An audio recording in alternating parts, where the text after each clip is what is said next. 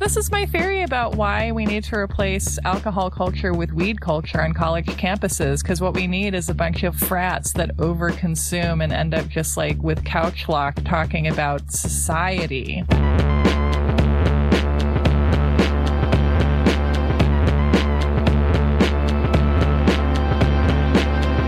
Welcome to You're Wrong About, the podcast that takes you to McDonald's and never provides an alibi. Wait. Well, I understand it. I don't know what it means. I don't want to do that to people. I was trying to turn the McDonald's trip, the hamburgers, into a metaphor, but I don't know what it's a metaphor for. Well, it's for us being O.J. Simpson, which is the part that gives me pause. Welcome to You're Wrong About, the show where your co-hosts try not to compare themselves to a murderer. There you go. Is that better? I mean, I don't know. I do it sometimes on purpose, but... So we have two wrong taglines. Yes. I am Michael Hobbs. I'm a reporter for the Huffington Post. I'm Sarah Marshall. I'm researching a book on the Satanic Panic. We are on Patreon at patreon.com/you'rewrongabout and lots of other places. And we have some cute tote bags for you. And today we're talking about Kato Kaelin again, right? Yes. Are you excited? Yes, because I want to know the end of the mystery. I want to know what the alibi is. Why do you think you're going to get answers to anything? This is so adorably optimistic. You're like, I'm going to get the golden ticket. So, where should we start? Well, I want to start with you recapping what we have learned about Kato Kaelin most recently, and tell us factually, but also tell us, what are your perceptions? So Kato Kaelin grew up in a happy Catholic middle-class home in a pretty functional family. As far as we know. Yes. Right? Everything is a functional family as far as we know. Yes. And he sort of bounced through life without a lot of his struggles kind of seeming to internalize within him. He seems to have just kind of gone from job to stand-up comedy to acting a little bit willy-nilly and attracted people around him, also kind of just like a rolling snowball picking up little branches and twigs. And then he kind of serendipitously meets Nicole Brown Simpson. He kind of stumbles into living in her guest house. He ends up witnessing quite a bit of abuse that he doesn't really know how to process, and he becomes a confidant to Nicole, and he also becomes a confidant to her abuser, O.J. Simpson, who eventually ends up convincing him to move into O.J.'s guest house. Mm-hmm. So yeah, that's where we left him. He's moving in with O.J. Yeah, and so he moves in with O.J., and we are going to pick up with the weekend of June 11th and June 12th. Which is the 2 days preceding the murders. Oh, okay. How long has he been living with OJ at this point? At this point, for 6 months. But the thing is that OJ has not been around that much. Because he's playing golf, he's traveling around, he's hanging out with Paula Barbieri. It is the football season, and so OJ's spending a lot of time in New York and a lot of time traveling around covering that because he's doing commentary for NBC. So during the football season, he's busy and he's traveling a lot. So Kato's hanging out in the guest house, hanging out more or less by himself. Yeah, pretty much. This is winter into spring of 1994. Kato has moved into the guest house at OJ's, which is basically a studio apartment. Mm-hmm. It's one of 3 guest houses at OJ's house on Rockingham.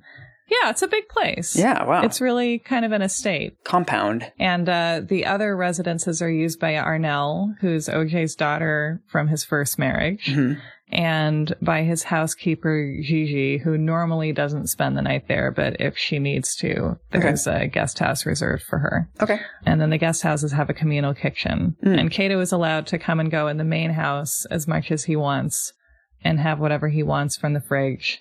And the only rule really is that he can't bring in anyone OJ doesn't know into the main house without his explicit permission. Do they hang out a lot during this time? Not very much. But then when OJ stops traveling, he starts hanging out with Kato much more. Okay. And as spring starts turning into summer, and as OJ's attempts to reconcile with Nicole falter, he starts reaching out to Kato more. And then it becomes like Kato is this on-call kind of pal and listener for him. Interesting. Which makes sense that OJ would want that, given his way of relating to people, you know, and just like needing someone to be talking to. Yeah, just like someone to bounce himself off of. Yeah, so having someone on call in a guest house. I mean, isn't that weird that he was like the emotional helper dog to both OJ Simpson and to Nicole? Yeah, I mean, to me, it demonstrates his general almost indifference, that he's just someone who can kind of absorb other people's energy without necessarily reflecting on it a lot or thinking about sort of what does this person really need from me. He just kind of has the same personality with everybody.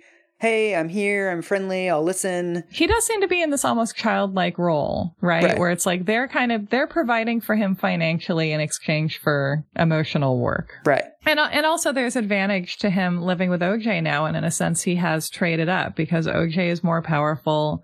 OJ has more direct connections to powerful people. Right. OJ can help Kato with his acting career, which, you know, despite his roles in films such as Beach Fever has never really taken off. Yeah. You can look at it from that perspective as well. And like, even if you aren't saying that Kato made his choice for that reason, it can't have hurt. Yeah. Yeah. You know? So what happens on this weekend before the murders? First of all, there's a quote that I really like from the trial, jumping ahead to Kato's testimony. This is when he's being cross-examined by Bob Shapiro. Shapiro asked Kato, "Can you tell us what OJ's life was like in January of 1994? And Kato says, "Golfing." He's doing his NBC commentary traveling, and he's also doing a lot of the golfing for Hertz. Yeah, must be nice. Must be nice. Well, it is sad though, right? Because you look at, this actually reminds me of a moment in Paula Barbieri's book that actually, to me, is quite sad, where she talks about like the great love of OJ's life, golfing. And you're like, right, because Paula meets him when he's in his mid-40s. Like his football years are like long gone, far, far behind him. Yeah, he has bad knees. He doesn't run anymore. You know, he used to be the fastest boy, and he can't run anymore. And she's like, OJ's great love, golfing. And you're like, God, that's a bummer, you know, because that like his life is like obviously very cushy, very privileged. You know, he's doing awful things in his marriage to Nicole and never facing real consequences for them.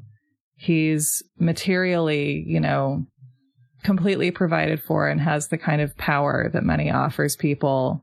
And because of that, and within that, his life just seems just empty. You know, his friends are these hangers-on. He spends an incredible amount of time playing golf.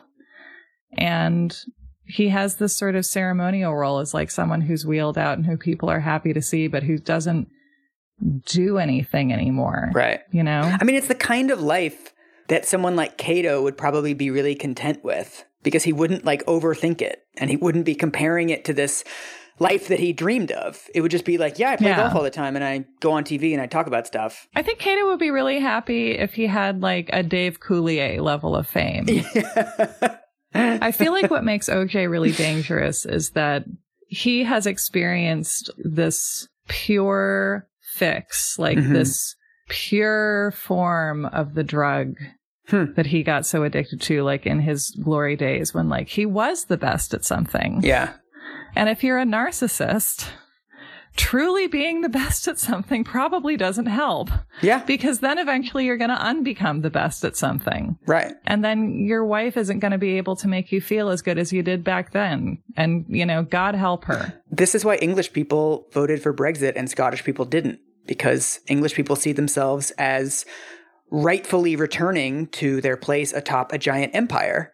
And people in Scotland have always thought of themselves as a small country among other small countries. So they're not comparing themselves to this glorious past. And so the echoes of these memories of past glories can provide a sense of kind of desperation in people, or, you know, the ends justify the means to get back to where I rightfully should be. Right. And then you elect a posh weirdo to represent you, which feels somehow connected to that. So it's Saturday, June 11th in Los Angeles. Kato sleeps in until 10, and then he goes and takes a 10-mile run.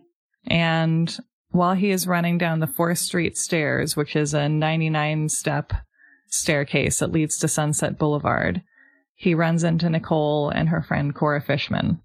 And they don't speak. Oh, what? They just like walk past each other, pretending not to see each other? Well, she at least doesn't seem to acknowledge him. Oh, wow. Can you remind us the last we heard about Kato and Nicole's relationship? Well, yeah, she understood exactly what was happening. She understood that OJ was trying to manipulate him and take him out of her confidence and take away a source of support for Nicole. Mm-hmm. And Kato did not see what was happening. And so he just sort of wandered into OJ's orbit, thinking it was no big deal. And Nicole understood that it was. Yeah. Yeah. And so he sees her out running, but they don't speak. They don't interact. And he gets back to Rockingham a little bit after noon. He takes a shower, and then he's starting to get dressed when he sees OJ in the window of his house waiting to Kato to try and get his attention and calling him. And he's like, Kato, I need you. Come talk to me. And so Kato's like, okay. He kind of is like a family dog, right? He gets passed around. Yeah, yeah. And when you're like, oh, I don't really have much time for Kato right now. Yeah. Then you like don't play with him. But when you need a comforting presence, you're like, Kato, come in the house, Kato. So Kato comes in and OJ asks what he's up to, who's he dating. And Kato's like, oh, no one special. How about you? And OJ's like, oh, the same. And Kato knows that OJ has just finished shooting a pilot for a TV show, which is... Oh, is this the Frogman? Yeah. Oh. Frogmen. Okay. Can you remind us what Frogmen is? I love quizzing you on this. I'm sorry. Wasn't it something about scuba divers? It's about Navy SEALs. Navy SEALs. Okay. And in what context have we heard of this show so far? Because this is important to remember, I think. Right, because Nicole has a phobia of frogs, and OJ has been lording it over her. LOL, I'm in a show called The Frogmen, and you hate frogs. What a funny story. And they were on this, like, we're reconciling, everything's fine, and we're making our relationship work trip to Cabo. And then for no apparent reason, he decides to just start taunting her about the Frogmen thing. And be like, hey, baby, I'm the Frogman. Even if he wasn't being a dick, it's like not a funny story. Right. Like if I were writing an article that like the title was about cinnamon buns and I knew you loved cinnamon buns, it wouldn't be interesting if I brought that up all the time. It's like the cruelty once again is the point. Yeah. And so, the Frogman is like the pilot that he's been shooting and also kind of the impetus for one of the big cracks, at the end of his relationship with Nicole. Right. All that's to say that OJ has just finished this Frogmen pilot, and then he was really expecting this reconciliation with Nicole to continue, and apparently felt very blindsided when, after coming back from this trip to Cabo, she was like, this is really over. This needs to be over. And he was like, what? But I bought you something. Right. And so Kato is experiencing OJ in the immediate aftermath of all this, after he has experienced himself being rejected and doesn't have any work to do. Right. So he gets like he doesn't have really any structure in his life right now besides whatever he imposes. And disliking Nicole, or like having this resentment at Nicole building up of like, how could she do this to me? Why did she betray me? Everything was going well and then she turned on a dime. Like, you can imagine how this situation would read to him. Like, oh, all I did was make a joke about the frogs. All of a sudden, she's cutting me out of her life. She's the evil one in this scenario. Yeah. You can see that building. Yeah. And Kato says, that afternoon, basically, OJ's watching TV. He kind of always has the TV on. And Kato recalls OJ saying, Kato, I'm so lonely. I can't stand this. I'm bored out of my mind. There's nothing to do. And Kato's like, OJ, you can have any woman you want. How could you be lonely? And OJ says, well, it's not like that, man. I'm just too lonely. I like hearing my kids' voices around the house, knowing they're there. I want the white picket fence, the wife, the whole dream. Then don't beat up the one you have. And now we're going to hear Kato's impressions of OJ's relationship with Paula. So Mark Elliott writes, OJ and Paula had already been dating for nearly 2 years. As he had with Nicole, OJ began seeing the young actress while he was still married. Once Nicole had been the other woman. Now she was the wife, and it was Paula's turn to play that role. Interestingly, Kato didn't actually meet Paula until May 1994. It was as if OJ hadn't wanted to bring Kato into that part of his life. Perhaps Nicole's friendship with him had something to do with that. Still, Kato felt he knew Paula quite well from the way OJ talked about her. She was madly in love with him, Cato recalled. When I finally did see the two of them together, I believed it. But he didn't love her. I believed that, too. Oh. He said she was eager to settle down, and to that end would do anything for him. However, to OJ, Paula was strictly a sexual partner, among the best he'd ever had. Oh. After I do it with her, he told me, she can get me right back and ready for more. No other woman can do me like her. He told me she was flat out the sexiest woman he'd ever known, but that he didn't love her and had no intention of marrying her. Oh my God, that's really sad, considering what we know about Paula. Yeah, what do we know about Paula? Well, she wants a dude. She's also lonely. Her life is really busy, and she clearly really likes OJ. And also, didn't you say that in her book she says the sex was not that great? Yeah. So she's in it for the relationship and not sex. And he's in it for sex and not the relationship. It's like, oh, Henry. She's like, well, obviously, like, we have this great spiritual connection. We have this great romantic connection. Right. But the sex is, it's not amazing, but whatever. You can't have everything. And OJ's like, obviously the sex is amazing and everything else I could take or leave. Yeah. Although, do we have other accounts that this is actually how OJ felt? Because there is a thing where men will actually be really interested in intimacy with women, but they'll still tell their buddies, like, oh, the sex is really good.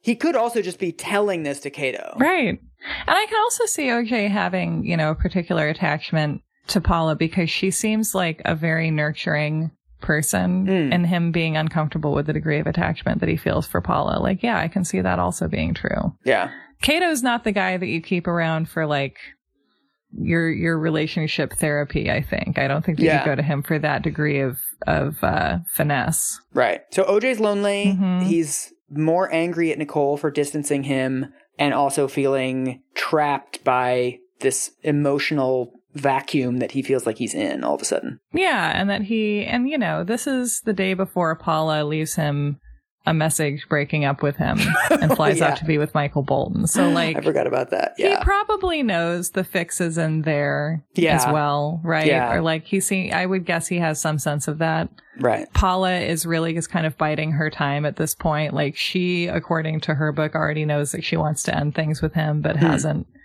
bitten the bullet yet. So, like, he probably has some awareness of that at this point. Yeah. And so Nicole has rejected him. Paula is slipping away. He's complaining about wanting the dream and the white picket fence and feeling feeling sorry for himself is what it sounds like. And he also complains to Cato that he was supposed to have the kids that weekend and Nicole changed her mind at the last second and kept them. So he's complaining about her also along the lines of her keeping the kids away from him. So this is 48 hours before the murders? It's like 36 hours before. Okay. According to Cato, OJ has suggested in the past that Cato go to a nightclub that Nicole likes to go to on the night that she likes to go there. So that essentially, in Cato's understanding, so that Cato can scope out the place and see if she's there. And then report back? Yeah.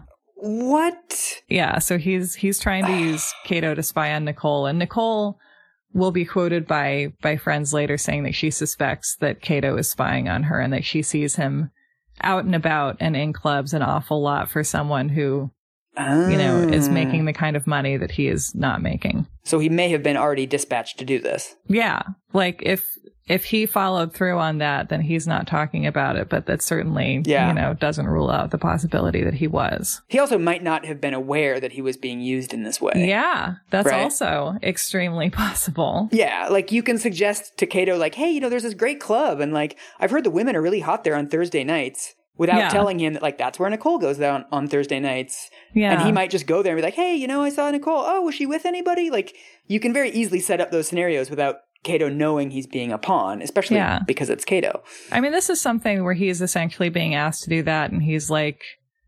no. But, like, I think it's possible that there was other stuff that he was less overt that he would have been unaware of. Yeah. Or other stuff that OJ would have tried that we don't know about. Yeah. So I'll read you a little more. Over sandwiches, they began to discuss one of OJ's favorite topics, women. At one point, OJ turned to Cato and said, I need to meet a nice person. Cato took the cue, and before long, the conversation drifted to Tracy Adele. She was the current Playboy centerfold and a friend of Cato's. Say it with me now.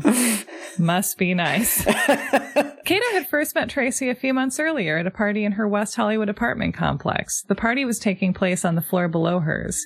He looked up, saw Tracy and a couple of friends on her terrace, introduced himself, and asked them to come on down. Tracy and Cato hit it off and dated a few times. This is like Cato lives in Melrose Place, right? Yeah. He heard from her early in June when she called, all excited. The issue of Playboy with her in it had just hit the stands. Now, as OJ and Cato sat in his living room and talked, Cato happened to mention that a friend of his was this month's Playboy centerfold, and he could introduce him to her. OJ kicked back on the sofa. This is my favorite part. OJ kicked back on the sofa, his arms spread out, smiled, and said, "Hey, let's get a copy of the magazine, see what she looks like, and call her." He has to make sure she's not one of those ugly Playboy centerfolds. He's like, a Playboy centerfold, you say? Well, I need to take a look. Trust but verify. And indeed, it turns out that OJ says she wasn't his type. She had dark hair, was about 5'10", maybe 6 feet. He preferred slightly smaller blondes. Nice. Imagine your friend being like, I know a Playboy centerfold, and being like, let's take a look. And then you're like, what do you have in a slightly smaller blonde? Yeah. So Cato calls Tracy and leaves a message for her from OJ. It is described in the book as a cute message. Hey, it's me, yours truly. While OJ waits for Tracy to get the message and call back, he decides to start calling around generally. Just women in general? Just let's call the women? I mean, he's not like going through the phone book calling all of the names that look like women's names to him, but he's just, he has his book. Mm-hmm. And Cato apparently, when the phone rings in between OJ's calls, he'll answer for OJ and answer with a little joke. Oh no, what's the little joke? I'm thinking of his lobster joke from the comedy waitering. Here's the example joke. Hi, he'd say, putting on an exaggerated, effeminate voice. Oh my God. Which I will not do. This is Snipper's Hair Salon. You're late for your appointment. OJ loved it, often listening in on the extension for the caller's reaction, laughing in that silent way he had where his head bobbed up and down and no noise came out of his mouth. Remember when men could do a lisp and that was the whole joke? Yeah. It was like that or swap your R's and L's and pretend to be an Asian person was like the height of comedy for a decade and a half. I know. The 80s were a dark time. By 4 o'clock, when it appeared that Tracy was not going to call back, OJ's mood shifted and he decided to watch a little TV. He picked up the remote and began flicking from channel to channel. Jesus, he sighed, kicking into the by now familiar refrain. I'm so bored, Cato. This isn't right, me sitting here inside the house on such a beautiful afternoon watching TV. You got that right, Cato thought to himself.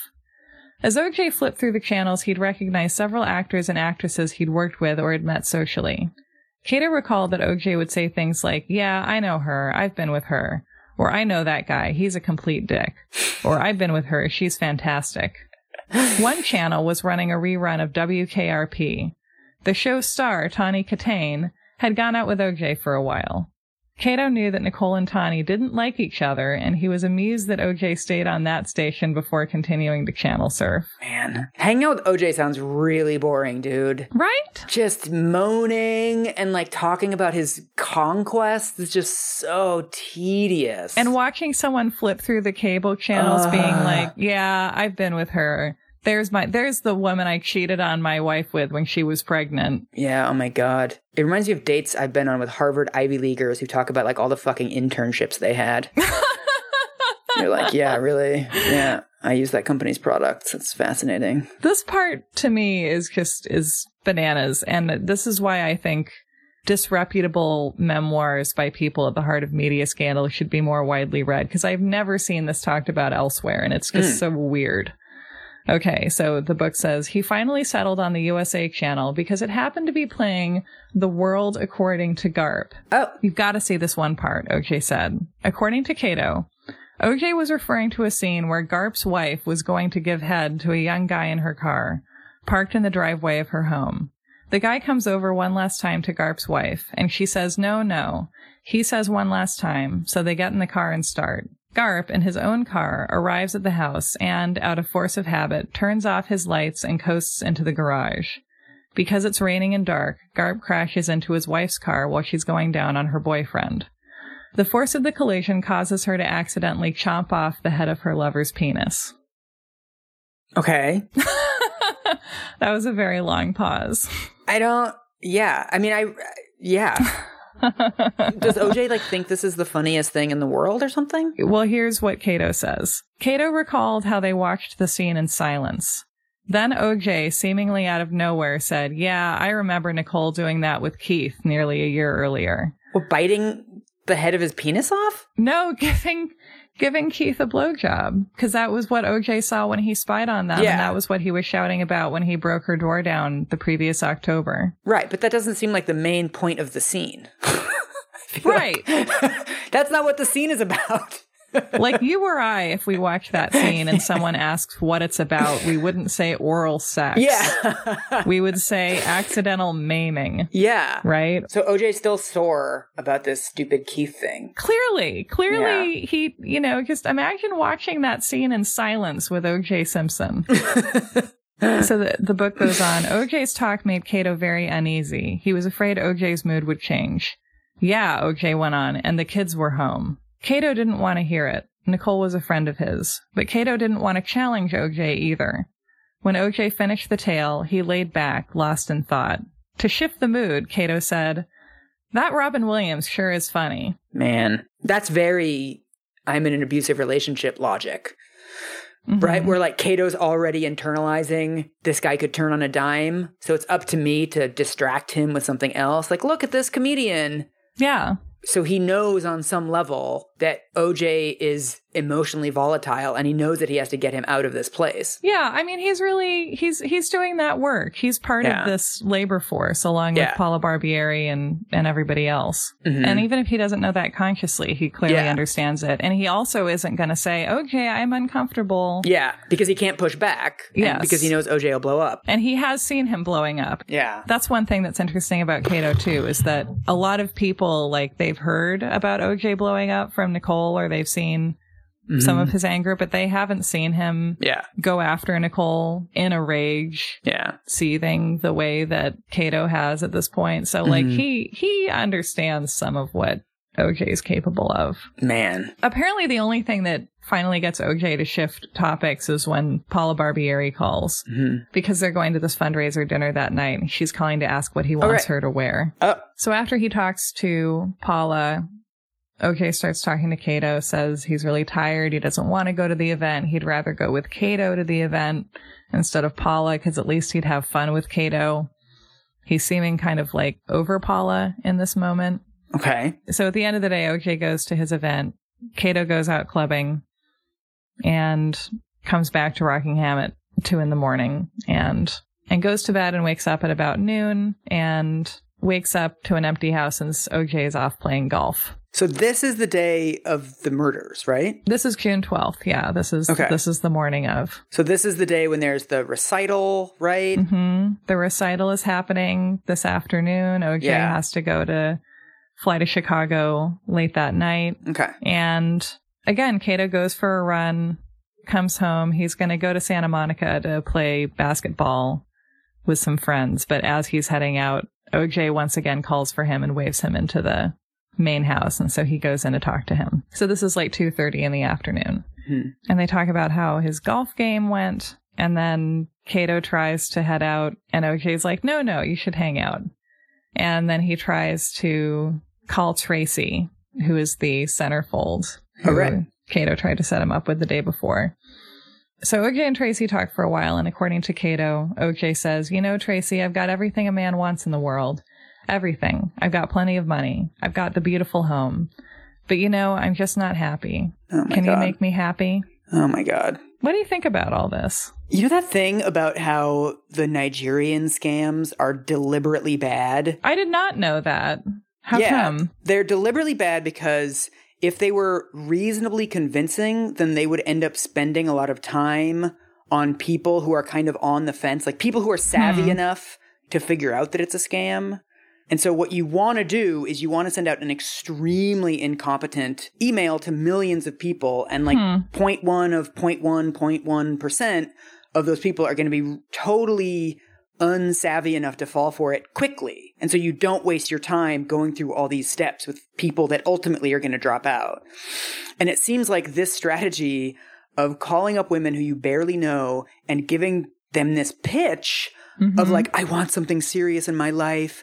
Are you the girl for me? Kind of making them do this little tryout. It is like tryouts, isn't it? It's like a Broadway cattle call. And it's perfectly calibrated to find women with like relatively low self-esteem who are going to be like, well, this guy wants to get serious. This guy that I don't know at all.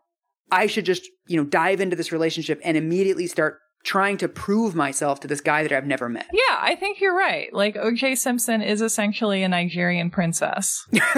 And he's just compulsively calling around. He talks to Tracy and then he calls a bunch of other women. He apparently calls Jasmine Guy. Okay. Who he said to Kato is like one of the only black women who he's attracted to, which is also an interesting statement. Yeah. And then Kato's like, okay, I should really go. I think I'm really going to go now. And he knows that OJ is going to head to Sydney's dance recital at 5 that afternoon. And he also knows that OJ and Paula have been arguing about this recital, which I can see being a factor in Paula deciding to break up with him. Because basically Paula really wants to go. And OJ's like, no, it's for family. By implication, you can't come. And this is like, she talks about this in her memoir, that she really likes being part of the kids' lives and feels some hostility from Nicole that seems to come from partly from the fact that she's kind of taking on this mothering role in the kids' lives, which is, and that she wants kids of her own and feels on some level that her and OJ's relationship is destined to not work out because he doesn't want to have any more children. Right. So Paula is not being let into this family that she wants to be part of and is feeling repelled and finally like, fine, like I give up. And OJ is about to feel rejected from this family that he's trying to worm his way back into. So it's, I don't know, it's just weird to have that much inspired by a dance recital. Just like this little middle school dance where kids are dancing to Footloose, but it's just, this is what families are. Yeah, everything becomes a huge metaphor for something bigger. Right. Right, because of course it's not the dance recital. It's like the whole 2 previous years of Paula and OJ's relationship. It's the 17 years of OJ and Nicole's relationship. It's just all of this history just hurtling toward this one afternoon in Brentwood. Yeah, it becomes like a WWE wrestling arena. Yeah, and so Kato's like, well, I'm finally going to go play basketball like I have been trying to do this entire afternoon. Time for Kato to be Kato. And then he picks up some sushi from a place in the neighborhood and heads home to watch the Knicks game, which is his big plan for the night. This is what I want when I look at history. I just want everyone to be able to have the little plans they had. I want that guy walking his dog to get back home without finding anything relating to a murder scene and be able to watch the Mary Tyler Moore show. I want Marcia to clean off her desk. I want Paula to start dating Michael Bolton. I want Nicole to buy half-off picture frames on June 13th. Yeah, I'm imagining a little sliding doors musical montage right now. Yeah. So Kato comes in, and according to him, OJ smiles and says, Sydney was great. And then the smile goes away. And he says, but Nicole was trying to play hardball with me. Right. So what do you know about how the dance recital goes from what we've talked about so far? My understanding is that he tried to sit with them and they said, no, you can't sit with your family. And he perceives this as a huge slight, of course. Yeah, and it's actually even more passive than that. What happens is that Nicole doesn't specifically save a seat for him. Oh, okay. And he gets there late as usual, and Nicole didn't save a seat for him, and so he has to go sit somewhere else. So it's like, it's important to make that distinction clear. And this to me is so typical of just the kind of abuse we've seen from him so far, where it's like, Nicole failed to anticipate this very specific thing and to know what I would want and would make me feel valued. Right. And like, I do not doubt that from, her experience of being married to him and of being in this, what their relationship has become after the divorce, I'm sure that she did know that he would feel slighted by that. Right. But like, the whole point of this is that she's not tying herself into knots to try to keep him from boiling over. Right. Also, these are often the symbolic battlegrounds on which toxic relationships wage war, right? These little things of like, I told you to buy 2% milk, but you got whole milk, and you know that I can't drink whole milk. Like these little things that to any outsider would be like, whatever, sit in a different seat and go chat with them afterwards. But to people within those relationships, this is like a front in a long campaign of what he perceives as constant slights, constant cutting him out of the relationship, and what probably to her feels like, well, he fucking shows up late to everything. You can't rely on this guy for anything. I'm sick of saving seats for this guy. Why would I even expect necessarily that he would show up if he, misses other important events? Yeah. They're both perceiving it as this completely symbolic act, which it is, which everything is in family. Wasn't there some famous thing where there was some town that they rehabilitated like a wounded otter or something like that, and they spent all this money on it, and then they got together and it was like swimming back out to sea? It's probably something completely different, but just go with this mental image. And then an orca came and snacked it right down. This feels like that in a way where it's just, she's going to therapy and her friends are like, yeah, move on. You're ready. End this dumb relationship. And, her therapist is like, don't try and appease him. Just cut him off. And she's like, okay, I'm not gonna save a seat for OJ. Right. I'm not gonna shape every action around appeasing him. And then it's like, well, all of your worst fears are absolutely real. Yeah. And you will be punished. Yeah. For that in exactly the way that you knew that you would be. Yeah. I mean, her worst fear with a small symbolic act like that comes true. Yeah. And she knows, she has to know that he will, but also that everything else has the same effect on him. And if it's not this, then it'll be the next thing. Yeah. And so then according to Cato, first OJ is talking about how she didn't save a seat for him. She didn't include him. And then of course afterwards he wants to come to dinner with them at Mezzaluna, and they say, no, you can't come to dinner with us. And he says that he said to Nicole, what are you doing? I want to spend time with my kids. And he says to Cato, what? She can take my kids away from me now? They're my kids too. And again, you always see him bringing it back to the kids. She's cute. Right. This is all about the kids. This is not about me. This is not about Nicole. This is about the kids. She was having sex with Keith with the kids upstairs. She's the one who has guys over with kids in the house. She's keeping the kids away from me. She's not letting me see my kids. He's making it so that it's not about what he wants and his feelings being hurt. It's always about, she's doing this terrible thing, actually, and I'm just objectively taking action about it. Also, I think people shop around for the least unlikable arguments for their beliefs in a way that they don't realize they're doing, right? Because another way to see it is she's hurt my ego. It hurts my feelings. But he can't admit that to himself, right? That I am reaping what I have sown. I have behaved terribly, and she is now responding in a way that is 1 teaspoon of how terribly I have acted. But he can't allow himself to make that argument. So he casts around for what are the other arguments? The kids, right? It's not about me and her. It's about I love the kids. And so yeah, that's the ticket. Yeah. And he has to save the children, just like all people with unimpeachable motives. Yeah. Yeah. You can tell I've been to a lot of community meetings this year because I'm used to these kinds of arguments. Yeah. And just, I just imagine a world where OJ has an ego that doesn't shatter if you look at it. Right. And is able to be wow, I'm feeling grief and shame and regret about the fact that I had this family and I didn't appreciate it enough. And now I've lost it. And maybe there are some things that you can't get back. Right. Maybe actions have consequences. And so he's going on to Cato apparently at some length about how he thinks Nicole isn't dressed appropriately. She's wearing a black sundress. And he describes it as a very tight, sexy black dress. And is saying, is she going to wear dresses like that when she's a grandmother? Is she going to wear miniskirts? For this kind of function, can't she dress like a woman? How can she dress like that for this kind of function? Why can't she dress like a proper mother? Why is she doing this to me? Why is she out there existing? Yeah. Cato says, I wanted to get the conversation somewhere else. I guess in my heart, I knew that something had happened at the recital. And in order to do that, he's like, hey, OJ, can I take a jacuzzi? And OJ's like, yeah, sure, whatever. And so again, Cato is like, well, this is getting into a weird area and I don't want to be a part of it. Yeah. And I don't know. And again, it's can you blame him for, without the kind of foresight to imagine that what was about to happen was going to happen. You know, just how many times have we, in dealings with someone who is relating to us like this, just been like, that's great. I don't want to be part of this conversation anymore. Right. How can I like slide out with as little resistance as possible? Yeah. And like not challenge you about what you're saying and not try and intervene in any meaningful way. Right. But just kind of to be like, okay, I need to go.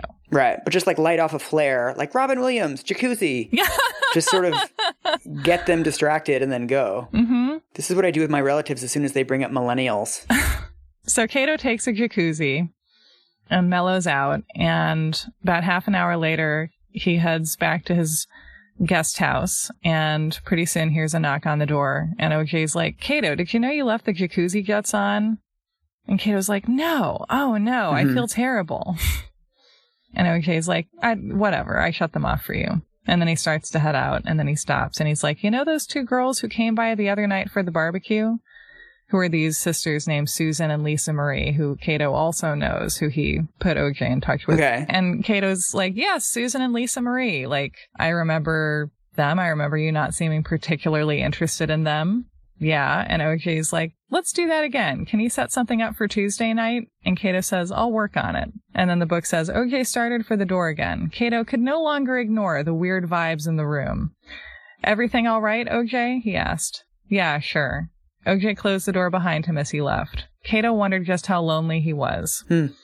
And apparently right after OJ leaves Cato and goes back up to the main house, so at 7:35 or so, he leaves a message for a Raiders cheerleader named Gretchen Stockdale, which I will now read to you.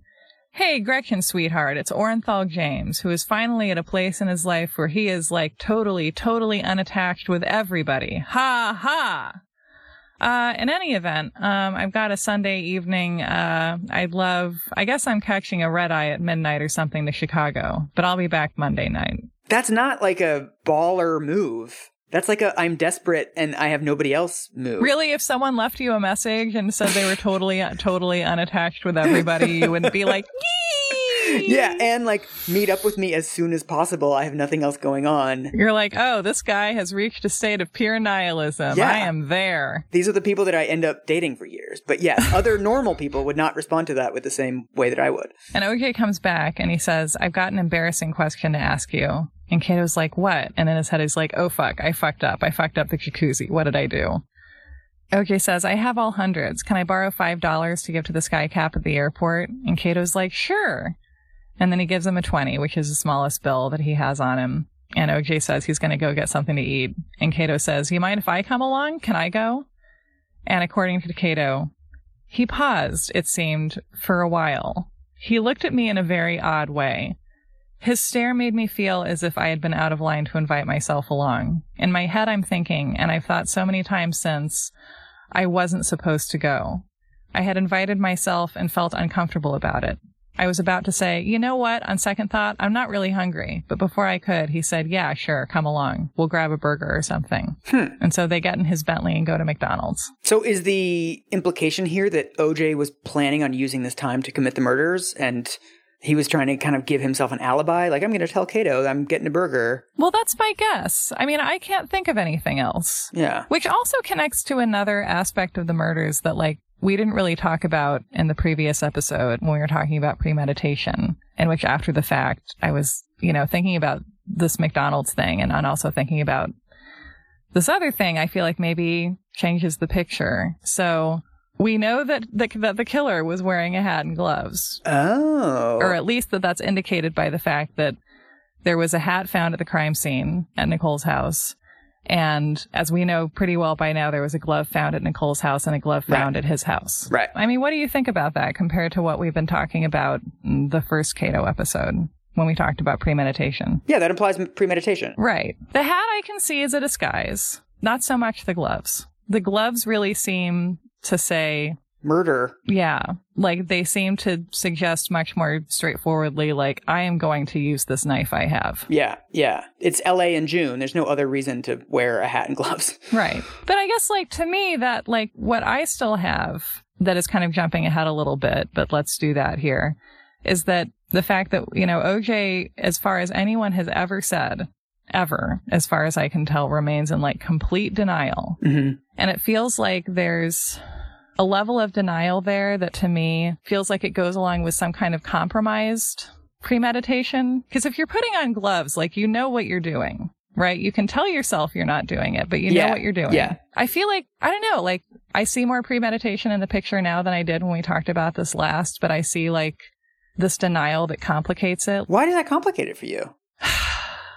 Does it complicate it for you? Well, what's interesting to me about all the work we've done on abusers, kind of accidentally as we've gotten more into this show, Right.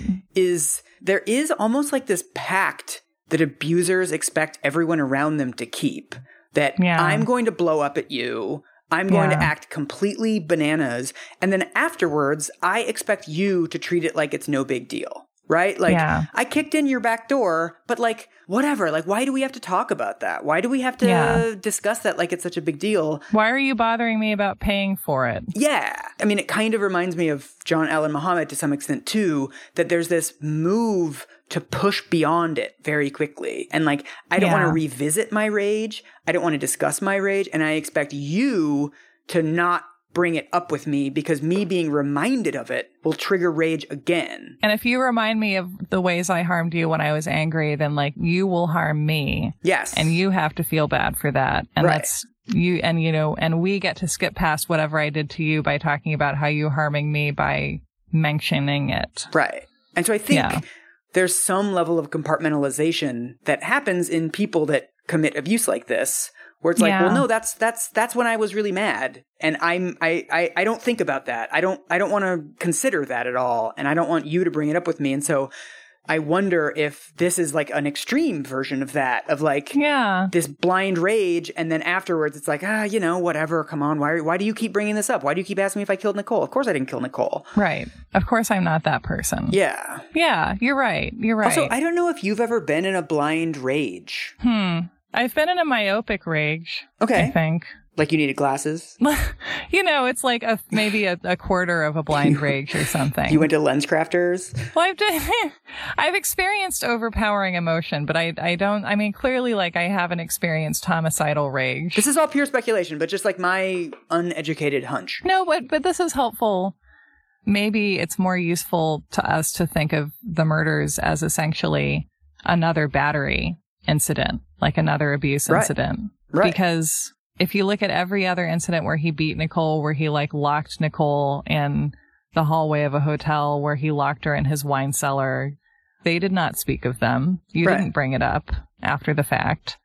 The marriage was based on that premise of like, I will never, you don't confront me with what I've done to you. Right. And so, and so I can see like locking her without her clothes, like in the hallway of a hotel, like he knew what he was doing then. Mm-hmm. And then after the fact, like could not acknowledge the part of himself that had planned out that act. Right. You know, so I guess it's like, I connect the willful dissociation with a lack of premeditation, but like those two things don't have to go together. Like you can be aware of what you're doing at the time and then later on just refuse to accept that part of yourself, I think. And then record over it like a VHS tape. Yeah. Just the minute it's over. Yeah. And you can also be like, I think emotionally out of control and like in a blind rage, which doesn't mitigate your guilt, but, you know, talks about the kind of reasoning that you're capable of and the kind of, you know, the lack of sanity inherent in killing someone.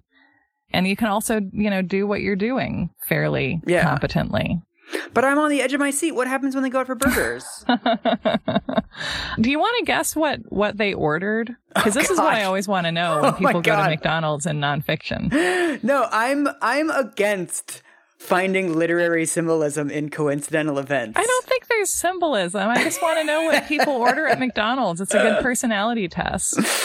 The only thing I could speculate on is that OJ would order a lot. He seems like a dude with a big appetite, and that Kato would get like a Atkins chicken salad or something. Oh my God. That's really... Okay, so let me read this passage to you. Oh God. OJ was in the same mood he'd been in for a while, which made Kato increasingly uncomfortable. OJ ordered the largest burger they had and a Coke. Nice. Kato, who rarely eats breads or fried or fast foods, wasn't a frequent customer of McDonald's. But since he was there with the juice, he ordered a chicken sandwich, French fries, and a large orange soda. Okay, I was wrong. I was You right were about right the chicken, on both but counts. You were right that Kato doesn't normally eat bread, and you were right that OJ got a big burger. You did great. But Kato gave in and had the carbs. And then later, there's some debate as to, well, why did OJ go to a McDonald's that was farther away from his house than one that's... What? The way that people pick over the most meaningless details of these crimes. Yeah. Well, and it's possible. I mean, my guess would be that, like, maybe he could use one of the drive-through people for an alibi, and it's, like, more convincing if he's farther away. Sure. But also it's like, yeah, why are we looking at which McDonald's he went to, and yet we have to exclude the evidence of domestic violence? Yeah. I mean, as someone with like an anthropological understanding of every single Taco Bell in Seattle between 1997 and 2004, like some Taco Bells were better than other Taco Bells. Right. That's true too. I certainly have favorite fast food outlets. Yeah. They might have just been like more generous with the fries at that location or something. Like it could be totally meaningless. Maybe they recognize him more there. Yeah. Yeah. And then apparently OJ paid for the food with the $20 that Kato had just given him for the Sky Cap, and then gives Kato back his change. So he doesn't have any cash for the Sky Cap after all, which suggests that he didn't need to go to Kato's room and was establishing some kind of an alibi. Wait, Sky Cap? That's the person who you would tip and they would carry your luggage to somewhere. I've never done it. It seems like I think it still exists. I think it's what people... When they used to feed you when you would fly, and you could go to the gate and romantically say goodbye to someone. It was a time called the 90s, and we'll never get it back. Oh, so you could pay somebody to go check in your baggage and just go straight to the flight? All right, let's actually look this up. That sounds fucking amazing. I always just travel with a big tote bag because I don't want to pay $50 to have multiple pairs of pants. That sounds incredible. This and comedy waiters are things we need to bring back. Yeah, they handle luggage, strollers, and car seats, they do curbside check-in, where you check your bags at the curb. Do you ever do that? No, I didn't even know that was a thing. This is still a thing. Like, it's not that it doesn't exist. It's just that we're dirtbag millennials, and we just don't expect anyone to do anything for us, apparently. Yeah. So OJ doesn't have cash for the Sky Cap. Yeah, so he throws Kato his food and wolfs his in what Kato describes as no seconds flat. Okay. And Kato decides just to have a few fries while they're on the way back. And he notices as they're driving to the McDonald's just how tired OJ looks. Okay. And he suggests that OJ get some sleep before his flight. And OJ's like, no time, and kind of looks at the clock. And so does Kato.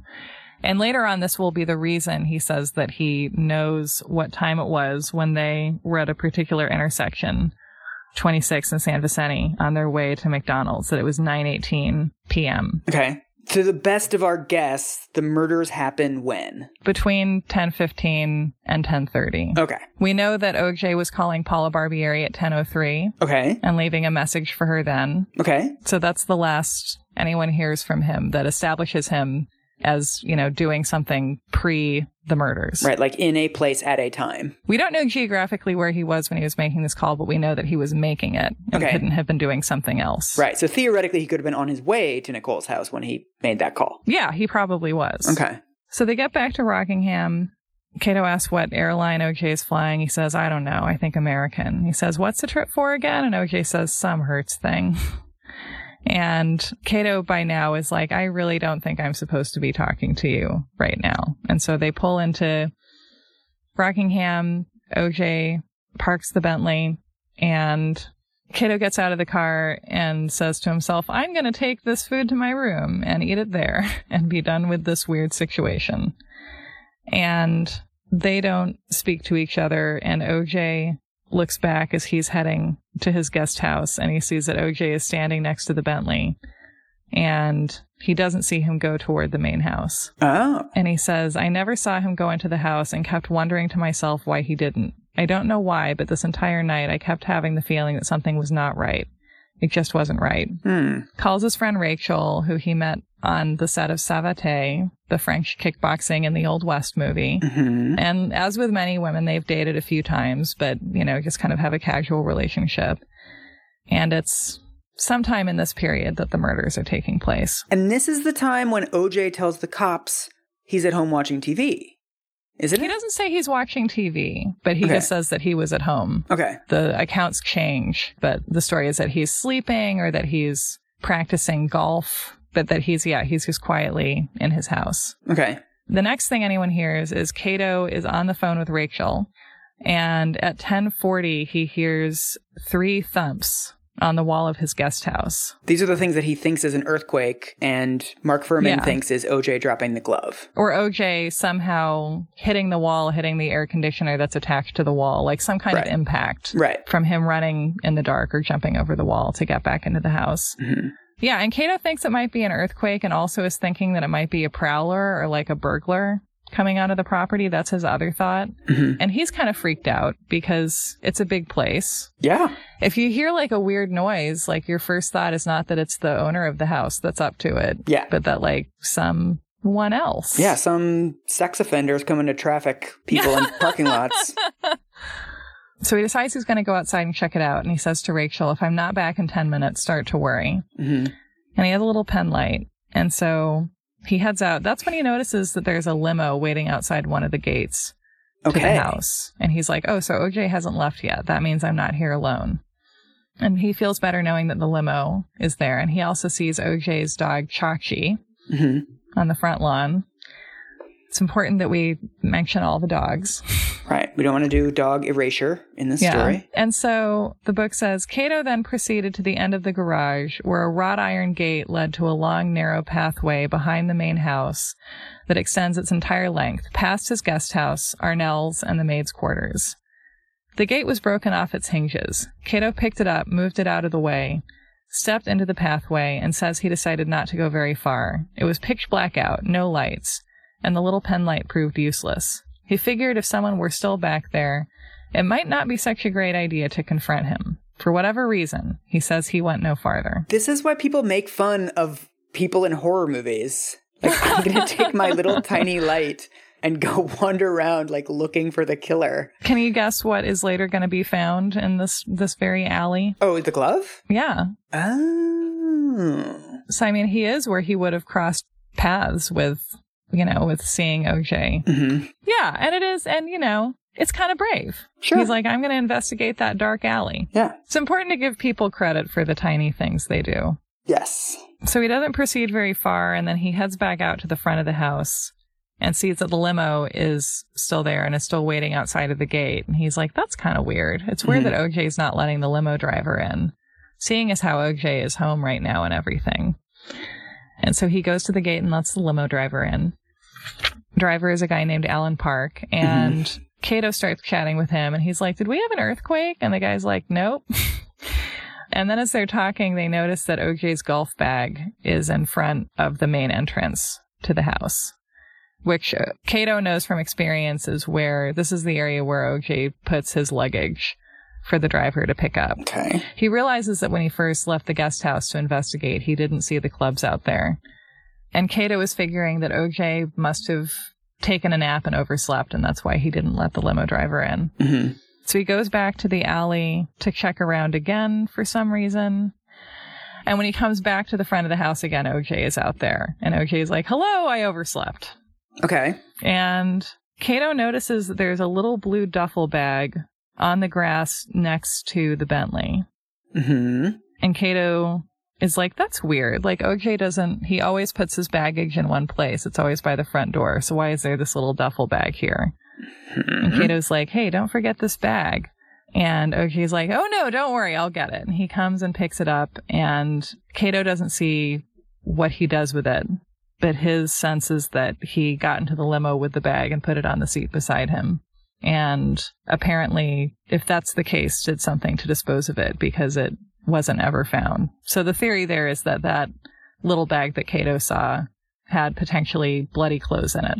Something like that. Right. He didn't want to throw it away in the garbage of the house or whatever. Yeah. It's weird that Cato is like a really important witness. Yeah. And I was not aware of this remotely at the time. I thought he was just like, whatever, logistics, help confirm the address. Like, I didn't think he was important. But like all the things that he's saying, it's all circumstantial evidence, but it's all very congruous with this dude did it. Right. And regardless of whether, it did support the defendant's guilt, like, he is the one who had the most interaction with the defendant immediately before and immediately after these murders took place. So no matter what, like, he's going to be strategically pretty important. Yes. I mean, I can't think of another witness that's more important than Cato. Well, I mean, Cato the Akita. Right, the two Catos. As we know from reading a million Pamela Koloff stories through the years, like, this is the kind of evidence that gets people convicted, even without forensic evidence, right? Of that, like, you don't have an alibi. You cannot account for the time that you've disappeared from any evidence. There's creepy things like a duffel bag, a thump. Yeah. I mean, people go to jail for this stuff. If this were a Texas Monthly article and these pieces of evidence were the only things we knew, then he could conceivably be in prison, for life, just based on that. And, if he were someone else. Yeah, it's just incredible that these facts end up almost like a weird footnote rather than being like a pretty big deal. Yeah, which of course speaks to just the embarrassment of riches in terms of evidence in this case, where they're like, blue duffel bag, we have the blood trail, so. Right. And so Cato, is still just kind of chatting with OJ. He notices the duffel bag, but he's like, oh, that's weird. Well, anyway, because there's no reason to ascribe significance to it at this point. And Cato's like, OJ, I heard this noise behind my room. It kind of spooked me. I thought we'd had an earthquake, but I guess we didn't. I'd like to take another look around. And Mark Elliott writes, OJ's eyes lit up and his head went back as if he were surprised. You did? You heard noises behind the house? Cato's like, yeah, maybe someone's trying to break in. And OJ goes, well, we better go check on it. I'll go one way around the house and you go the other way. To Cato, this seemed extremely odd behavior, which he would later describe as bad acting. Yeah. He says, in my head, I said to myself, why? I don't understand. A minute ago, OJ was rushing to make his flight. Now suddenly he wants to search the premises. I suggested we need a better flashlight. I asked the limo driver if he had one. So they go into the house to look for a flashlight. And then OJ's like, is that the time? Never mind. It's 11:15. And OJ leaves and he's like, okay, Cato, put the alarm on. Then Cato doesn't know the code and thinks it's weird that OJ would ask him to turn it on because he's never asked him that before. And he knows that Cato doesn't know the code to the alarm. And OJ's like, okay, I'll do it. And then Cato sees them off. And as they pull away, Cato gives OJ a thumbs up. Okay. Which just is like, later on, this will seem overwhelmingly weird to him. But at the time, he's just like still kind of playing along. And he's like, okay, have a good flight. Kind of worried about the burglar, but have fun. Yeah. And so Cato goes back to his room and calls Rachel again. I would love to hear from Rachel. Yeah. I want to read Rachel's book. And he gets a call waiting from OJ after about 15 minutes. And OJ's like, by the way, I forgot to set the alarm. Can you do it? Mm-hmm. And Cato's like, okay, that's weird. Like, why would you? All right, fine, whatever. So Cato sets the alarm, goes back to talking to Rachel until about 1:30. He's pretty freaked out at this point because there's this like, what was that noise? What were the thumps on the wall? What was that noise he heard? Why is OJ acting weird? Yeah, and OJ's been acting weird since 7 p.m. So, like, the whole thing is just weird. Yeah, I can imagine having this creeping sense of unease, where you don't see these things as connected, but you're just like, I am not opening the door for any reason for the rest of the night. I'm going to keep talking to Rachel. Mm-hmm. And so he eventually goes to sleep and has he sleeps kind of fitfully. He keeps waking up very early in the morning and hearing OJ's phone in the main house keep ringing. Who do we think that is? Well, that's going to turn out to be the police trying to reach him and trying to get into the house. Oh, okay. Interesting. And as you know, we next hear from Cato Kalin when he is woken up by 4 policemen, officers Van Adder, Lang, Phillips, and Furman, knocking at his door after Furman has gone over the wall of Rockingham and let the other cops in and found the bloody glove that Cato failed to find in the alleyway behind his room. And is this how he finds out that Nicole has been killed as well? Eventually, yeah.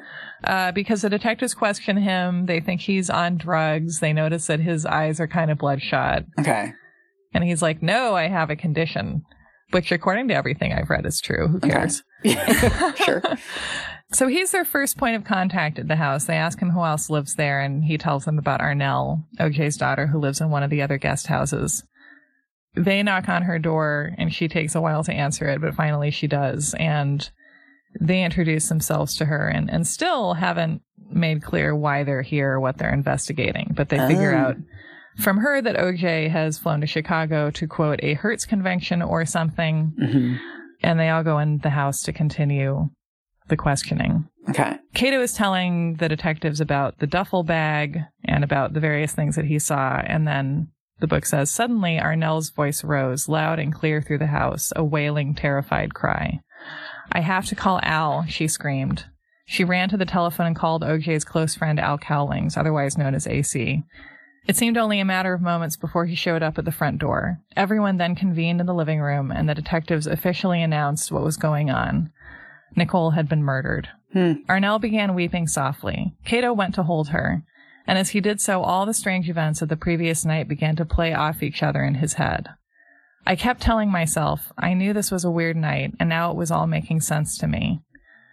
Through her tears, Arnell asked the detectives if Nicole's family had been informed. They said no. She volunteered to make the call. And so she's the one who calls the Browns and tells Nicole's mother that Nicole has been murdered and that the kids are okay and that they're at the police station.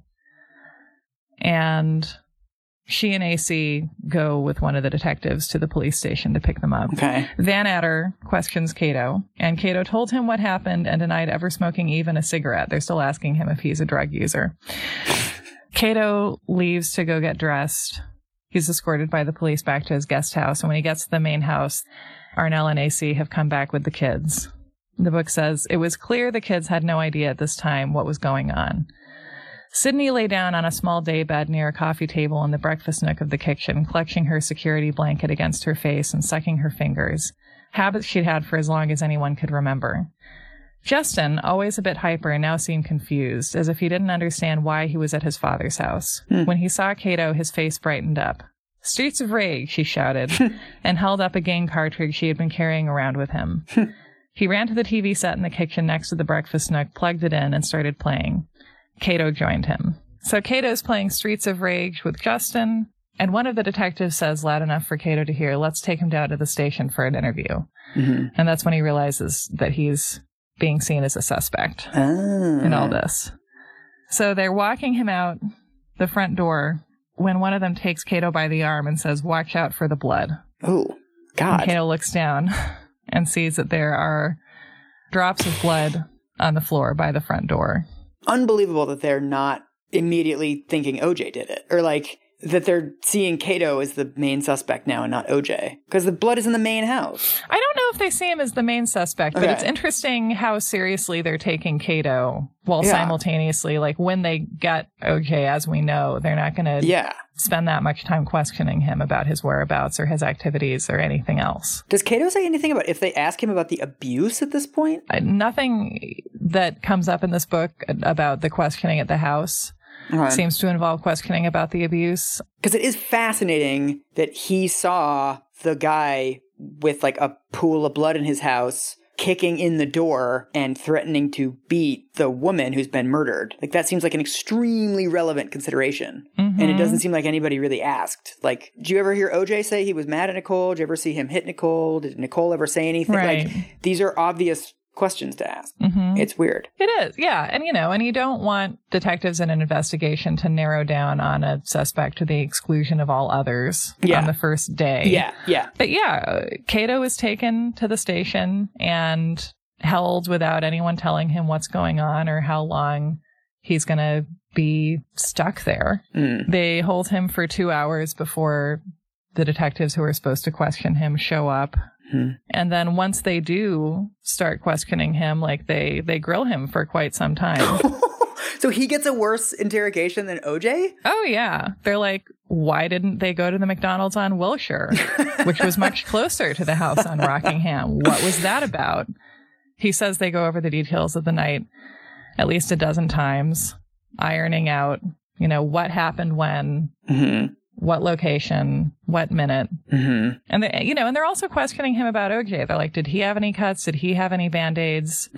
Like, are we going to have to, pressure you to tell us the truth about him? They asked if OJ drove past Nicole's house on Bundy on the way back from McDonald's. Mm-hmm.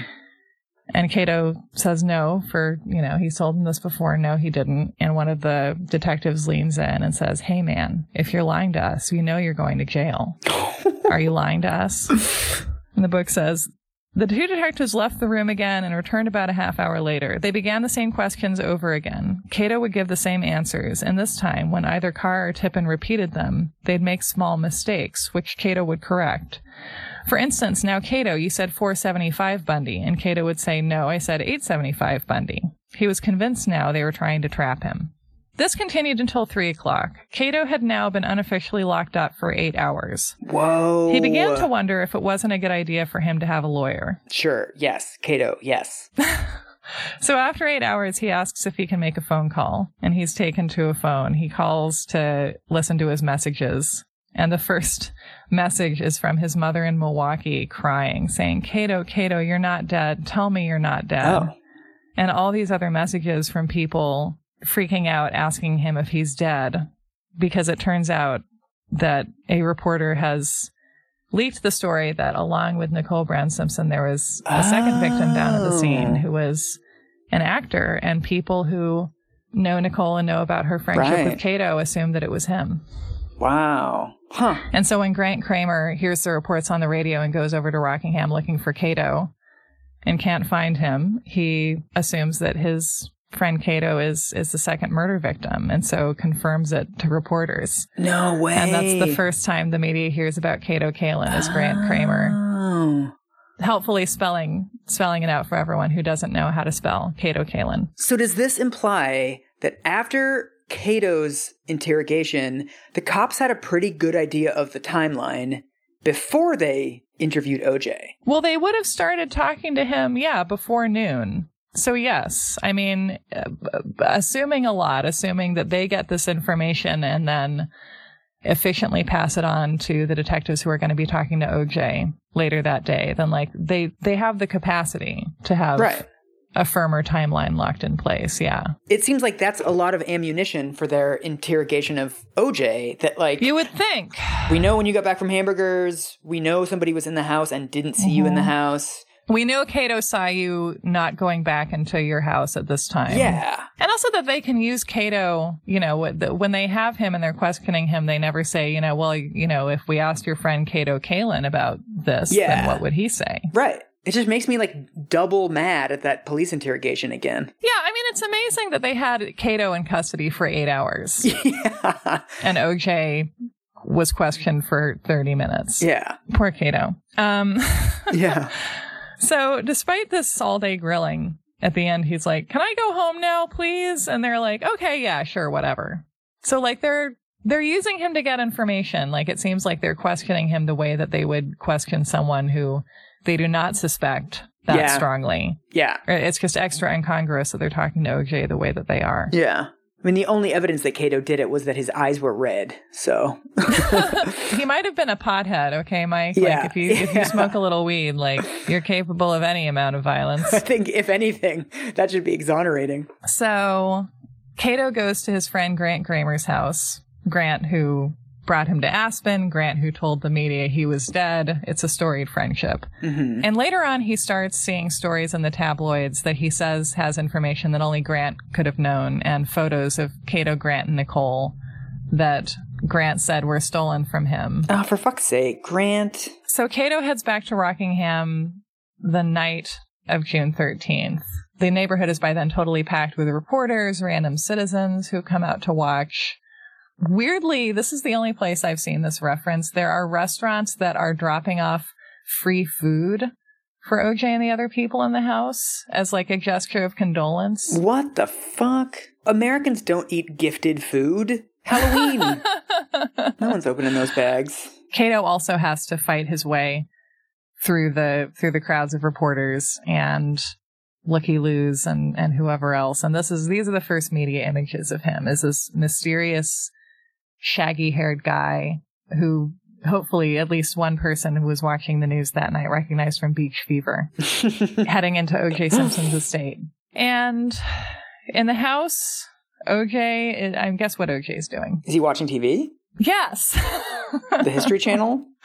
No, he's like channel surfing, basically looking for references to himself, it seems like. Weird. Or maybe not looking for them, but certainly encountering a lot of them. Right. Flicking from channel to channel. And at this point, he's come back from Chicago. He has been very briefly put in handcuffs, and he's been taken in for his 32-minute, very gentle police questioning. He's also been sent home to hang out with the primary timeline witness against him, where it would be extremely easy to coordinate their stories. That he has. It seems like a weird oversight on the part of the cops. And Cato says, I didn't see any emotion in him, and that bothered me. I felt sick to my stomach. Each time a reporter said something OJ didn't like or agree with, he would shake his head and say out loud, that's not true. That's not true. At one point, a reporter came on and said OJ couldn't account for his whereabouts during the time of the murder. Again, he shouted, that's not true. Then added, Cato knows where I was. Cato knows he's my alibi. Oh, yikes. Where's Cato? At that point, he turned, saw Cato in the house for the first time, smiled, pointed, and said, Cato went to McDonald's with me. Yeah, OJ, Cato remembers saying out loud. I was on the spot with everybody there, and I didn't know what he meant by alibi. Did he mean I went to McDonald's with him? Yeah, I said, I did go to McDonald's with you. And OJ goes, and Cato knows I went back in the house after. And Cato said, in my head I went, no, I never saw you go in the house after McDonald's, and I didn't. The last thing I remembered seeing before going into my room was OJ standing by the driver's side of his Bentley. But now I could feel everyone's face on me. I said nothing, but in my head I was screaming to myself, what am I doing here? I was afraid for my life. And then, before he has the chance to answer, someone else shouts something at the TV at something a reporter says. And Cato's like, psh. Whoa. Made it out of another tense moment. Man. What do you think of that? It sounds like he thinks OJ is capable of this. Or at least he's entertaining the possibility that OJ's a murderer. It just seems very odd that they're in the same place at the same time after this crime takes place. Yeah.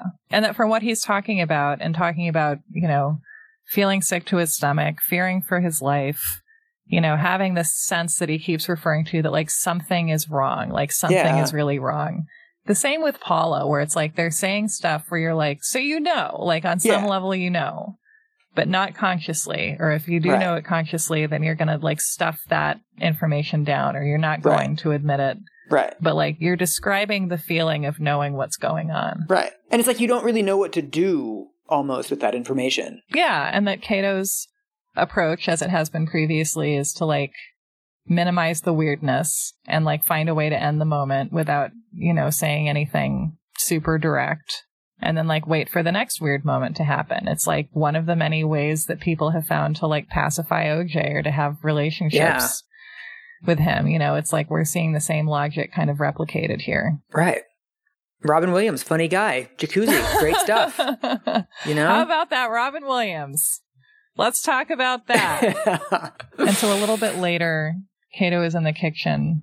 He's also noticed that OJ has just a piece of tissue in this book wrapped around his finger. He sees like clearly a deep cut, clearly like blood soaking through. Oh my God. So he's thinking about that, and then OJ gets up and goes to the kitchen and signals Cato to come join him. And Cato's kind of talking to OJ in the kitchen as OJ's making a plate for himself. And OJ says, we went to McDonald's, don't you, Cato? Oh, man. And Cato says, sure. The police questioned me about that, and I told them we went to McDonald's. They asked me if we drove past Nicole's house on Bundy, and I said no. And OJ says, and then we came back, and I went into the house. And Cato says, yeah, I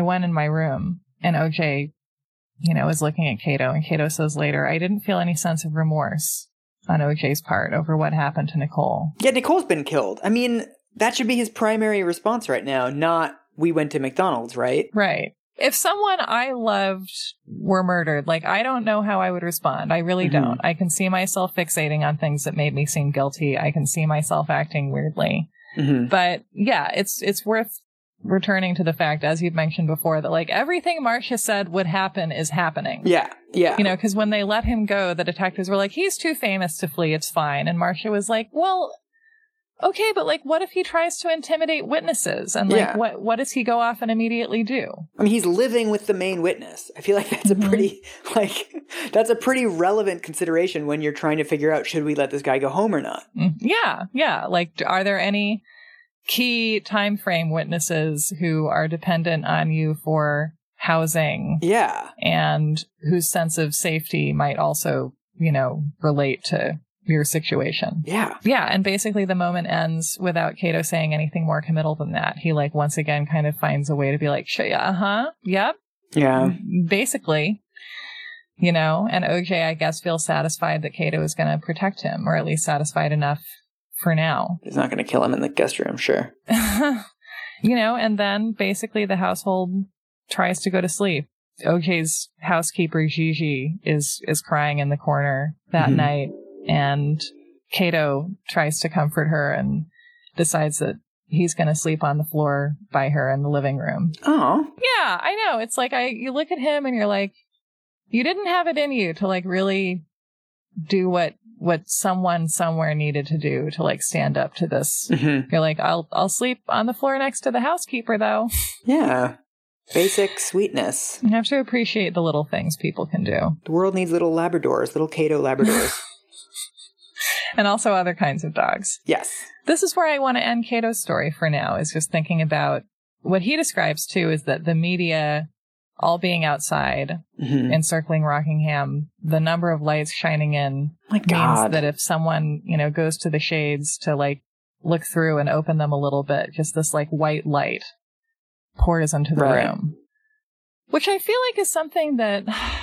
These media jams definitely happen. Like, the media has not become a smaller force, obviously, but I feel like the 90s were so about, that the scandals that we saw would involve someone being encircled like this, like having, just like the vans and the crowd of reporters and the camera people and the boom mic people and this gauntlet of people that you have to get through to get, out of your house or into your house. And that, you're the person who the swarm has found this time. And that it's all in service of what? Like, what's the best photo you're going to get? A random house guest taking out the garbage? Yeah. What I never understood about these scrums was what are you trying to get? You're not going to get any meaningful information. So why are you even there? Yeah. And I mean, I feel like we use the term feeding frenzy for these things. Yeah. And it makes sense, right? You see this sense of anxiety of like, if we don't have our outlet there, then everyone else will have a live feed of this and we won't. Yeah. And we need to be there to fight over whatever crumbs fall off of this loaf. Yeah. So we're leaving Cato flooded in Klieg lights, sleeping next to the housekeeper, curled up by her side in a little dog bed. Yeah. I'm sure it's not true, but in my head, that's what it looks like. But how you're going to picture it. Yes. Yeah. And if anyone comes after her, he will bite them. So who are we going to talk about next time? We are going to return to our friend Marcia Clark next time, and we're going to talk about her adventure meeting Cato Kalin and experiencing him as her grand jury witness. Oh, right. And we're going to talk about what a grand jury is, which is going to be so fun. Oh my God, thank God. I know. I grew up thinking of a grand jury as the thing that you see on Law and Order sometimes, where they're like, this case is going to be slightly harder to prosecute than usual. We can't just send them. I mean, grand juries that's a bad explanation, actually, because they're like they're part of the process. Sarah, no spoilers. Don't spoil me. Keep me fresh. Yes, grand juries are one of the many thrilling procedural aspects of this trial that we are going to talk about. Yeah. And I'm beyond thrilled to be able to bring dry legal procedure into this story and to force you to get through it in order to learn about the gossipy parts. I'm excited for all the logistics. Good. And if I get bored, I'll just suggest that I go into your jacuzzi and you'll forget all about what we were talking about.